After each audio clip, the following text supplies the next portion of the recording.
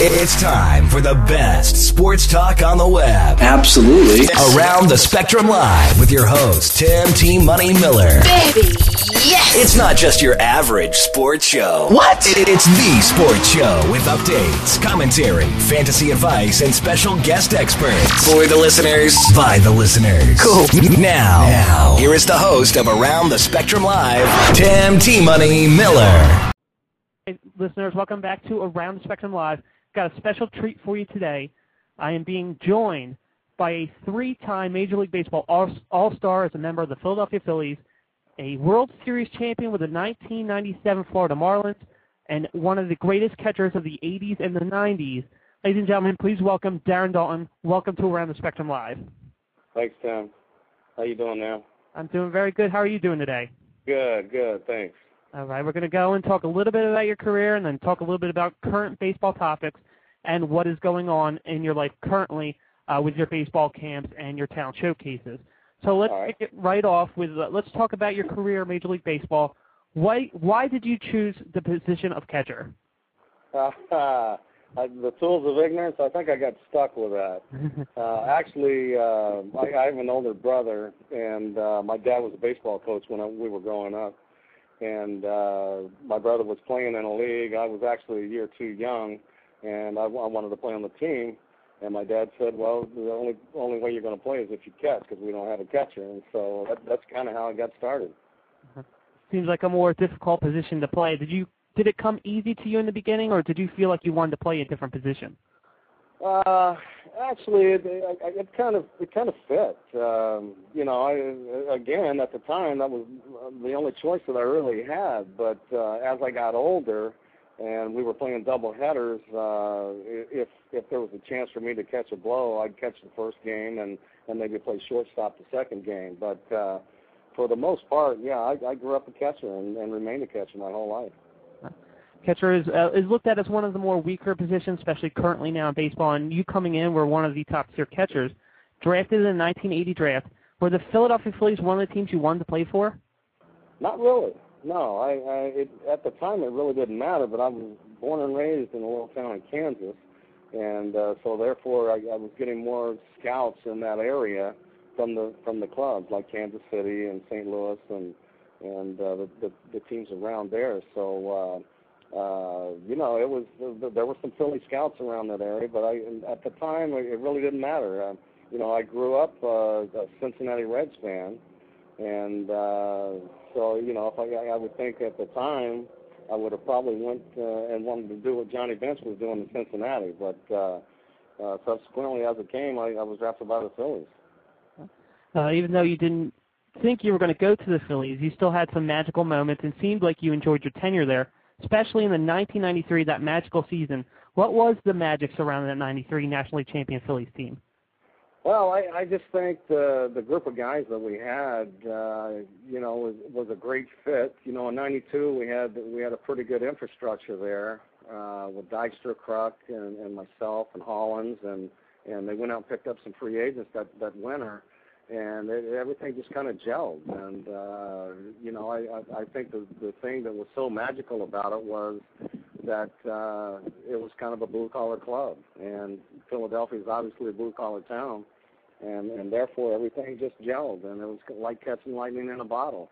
And then before we knew it, everybody in the country was kind of watching us on a daily basis, because I think everybody in the country could reflect one player or another on the team. And, if you remember, we had quite a few characters, and I think that we pretty much represented what was out in society, and that was the way we caught the magic.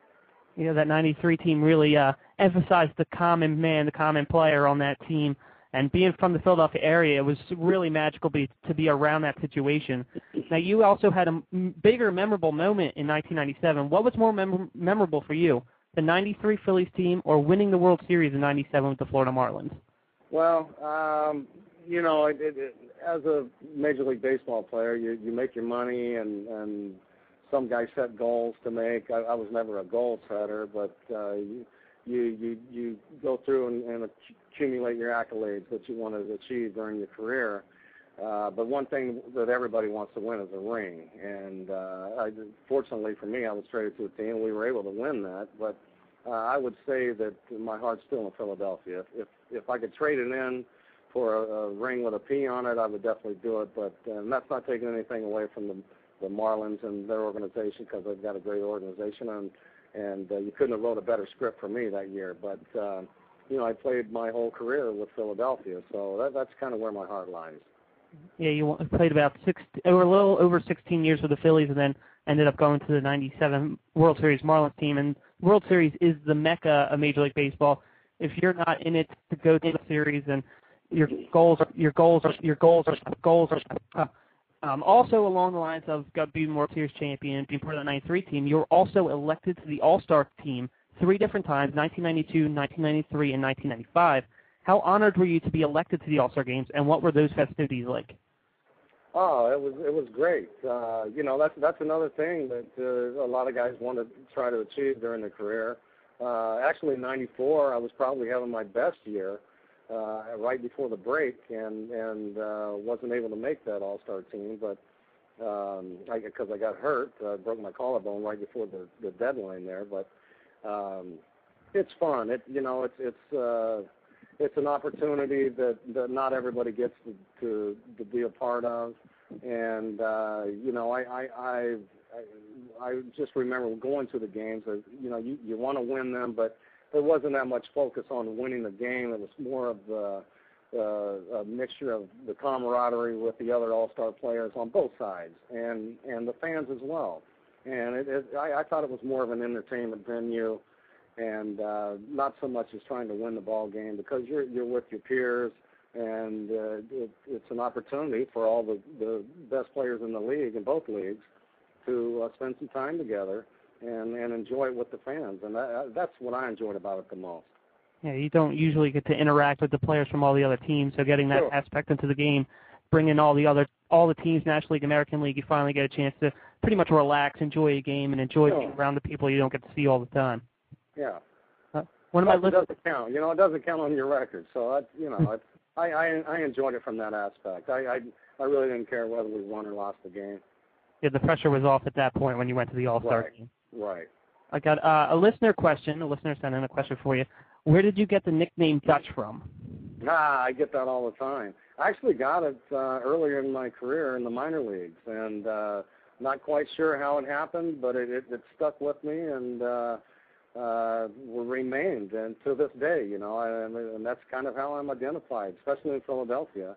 And I actually like it better than I do Darren. So, if somebody calls me Darren when I'm at a game or something, it's obviously somebody who really doesn't know me.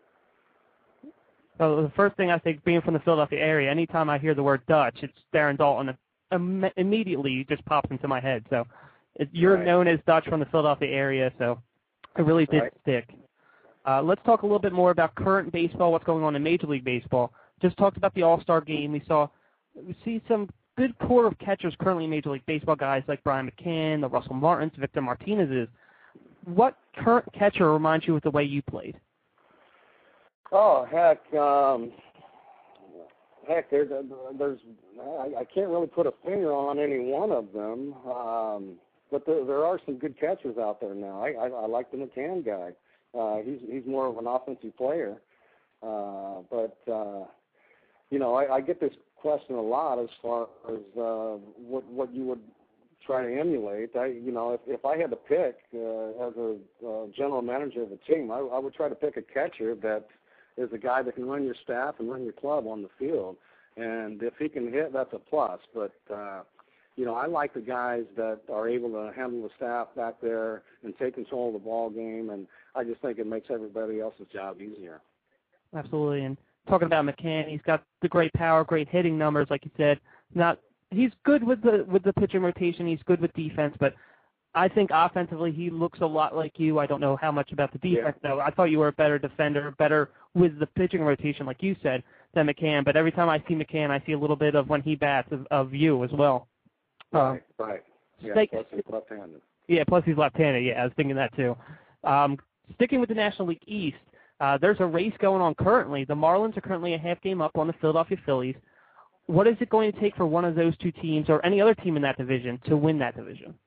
Well, number one, it's early, and you're seeing a lot of talent right now.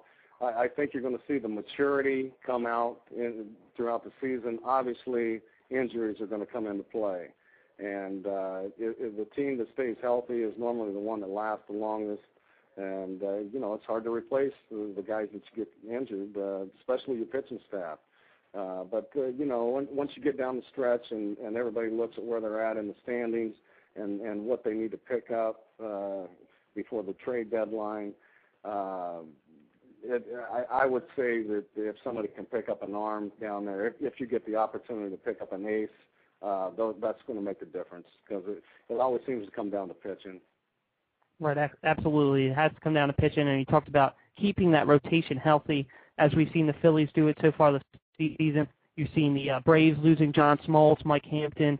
You've also seen the Mets lose Pedro Martinez. It's going to hurt them down the line. They're going to get those guys healthy, but they have to keep them healthy down the stretch because all these teams can go streaky, as we saw the Phillies at the end of last season, and the Mets are definitely looking to rebound after the disgrace that happened to them at the end of last year. So there's definitely going to be a big run at the end with the rotations. You got to keep all those pitchers healthy. Yeah, absolutely. And the NL East it's knotted up. There's some good talent there. It's going to be this will be fun to watch. I'm actually looking forward to this. Do you believe the Marlins are overachieving, and do you believe that they're going to be able to hold on till the end of the season? Well, I don't think anybody overachieves. They've got all their cylinders clicking right now. The thing that comes into play is they're a young ball club, and how they're going to be able to do this down the stretch. Because once you get around the league, once your pitching staff gets around the league a couple of times, they start pitching everybody differently, and you start figuring out how the other players are hitting you and playing you defensively and whatnot. And there's probably a little more strategy going to be involved as you get down the stretch. So, again, it's probably going to come down to the pitching, how well that holds up, and the injuries. Absolutely. Now, the National League has a great core of all-star caliber players. You look at the Chase Utleys, you look at the Chipper Joneses. If you had to choose right now, who do you think would be the MVP of the National League for this season? Right now, I'm going to go with Chase Utley. And that would be phenomenal right now if Philadelphia could get 3 in a row. But he's having a phenomenal year. If he stays healthy, I don't see him declining in any category whatsoever. This guy's, there's talk about him possibly winning a Triple Crown at one time, and he has the talent to do it. So if I had to pick a guy right now, I'm going to go with the Philadelphia Phillies and Chase Utley. Okay, well, I have to agree with that statement.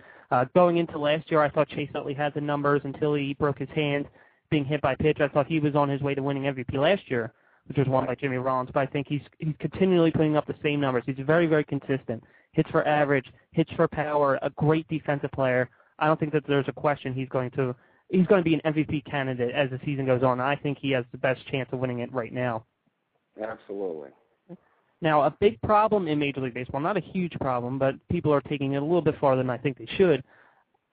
There's been some blown calls by umpires with the home run balls. Do you think that there is a place for instant replay in Major League Baseball? Sure, absolutely.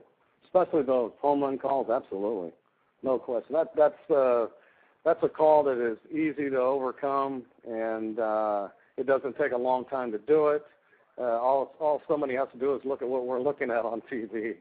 And it might take a minute out of the game time to review this. But absolutely, I mean, that's the most important play in baseball, other than the double play. But if somebody hits a home run, that's a run. And there's a big difference between a run scored and a double. So, I absolutely think that it's a very good possibility that might happen next year. But from what I'm reading and hearing, but no question. That's easy to review. There's no problem there. Absolutely. You got to make that call, right? And sure. Everybody's saying that, it's going to take up too much time. How hard is it to have a guy sitting up top in the press boxes, calling down to the umpires, telling whether it was fair or foul? You got to limit it to the home run, so you can't have every fair foul call. That would take too much time. But the home run call has got to be made, and you have to make it. That's simple, Tim. That might take a minute. I mean, if we're talking about slowing up the game to make the right decision, a minute, I'm all for it, man, because that's a big play. And it's interesting how we've been bombarded with these plays and these calls here the last couple of weeks. So that's something that can easily be corrected. Yeah, there's absolutely been a handful of calls that have affected the outcome of games. And going back and watching the tape and watching, Baseball Tonight and seeing those blown calls, they were blatant. And since then, even the umpires come out and said, yes, we have missed those calls. So something that definitely needs to be fixed in Major League Baseball. Sure. Got another. I don't think you're burning any egos over that either. Especially on a play like that, I think the umpires want to get it right. Sometimes it's hard to see. I don't think there's any umpire out there that's trying to throw a game. So, I think they would be all for it as well. Yes, I think they would be as well to make their job seem a little bit easier and make them make the right call, not make them look bad as they have the last couple of weeks. Got another listener question for you. What are your thoughts on Philadelphia Phillies catcher Chris Coste? I haven't seen him play that much. The times I've been up there, he's a role player, so I haven't seen him play that much. But the only thing that I can go on is what I've heard, and he's very much a team player, and obviously his personal life and what has transpired is a movie to be written.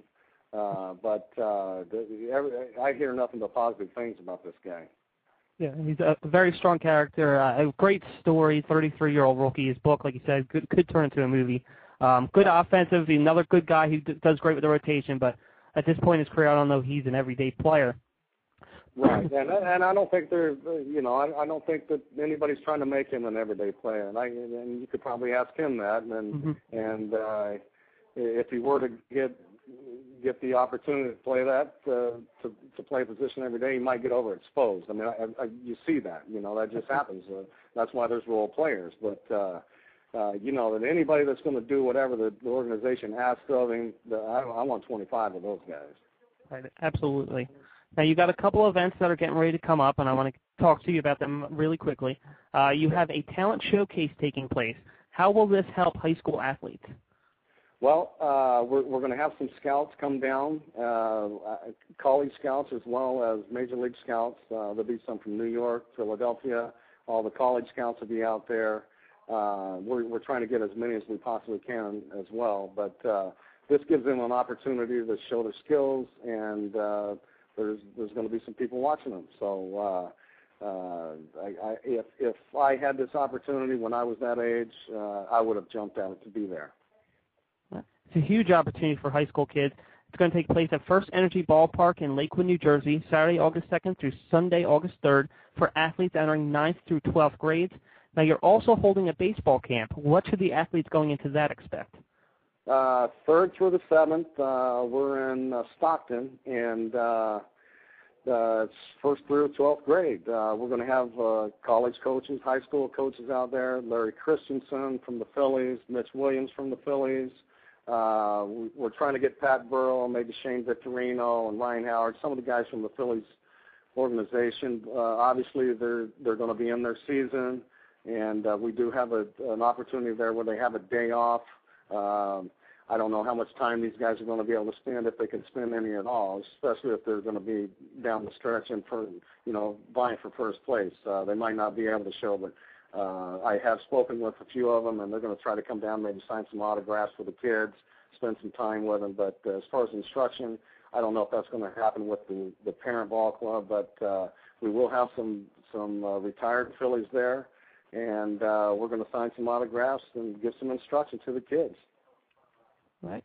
Again, that is going to take place at the Richard Stockton College in New Jersey, in Palmyra, New Jersey, Sunday, August 3rd to Thursday, August 7th for athletes entering 1st through 12th grade, excuse me. Oh, yeah. Yeah. More information for that at DaltonCamps.com for both the Talent Showcase and the Darren Daulton Baseball Camp. Now, before I let you go, Darren, I have one more request from a listener. Listener Ronnie she is one of your biggest fans. She just wants you to say hi to her over the air. Her name is Ronnie. Ronnie, right on. How are you? Pleasure. Guts Daulton. Hope to see you when I get back up north. All right, Darren, thank you for joining Around Spectrum Live today. Best of luck with the baseball games and the Talent Showcase. hopefully we can have you back on in the near future. All right, brother. I appreciate it. Thanks for your time. All right. Thank you. Bye-bye.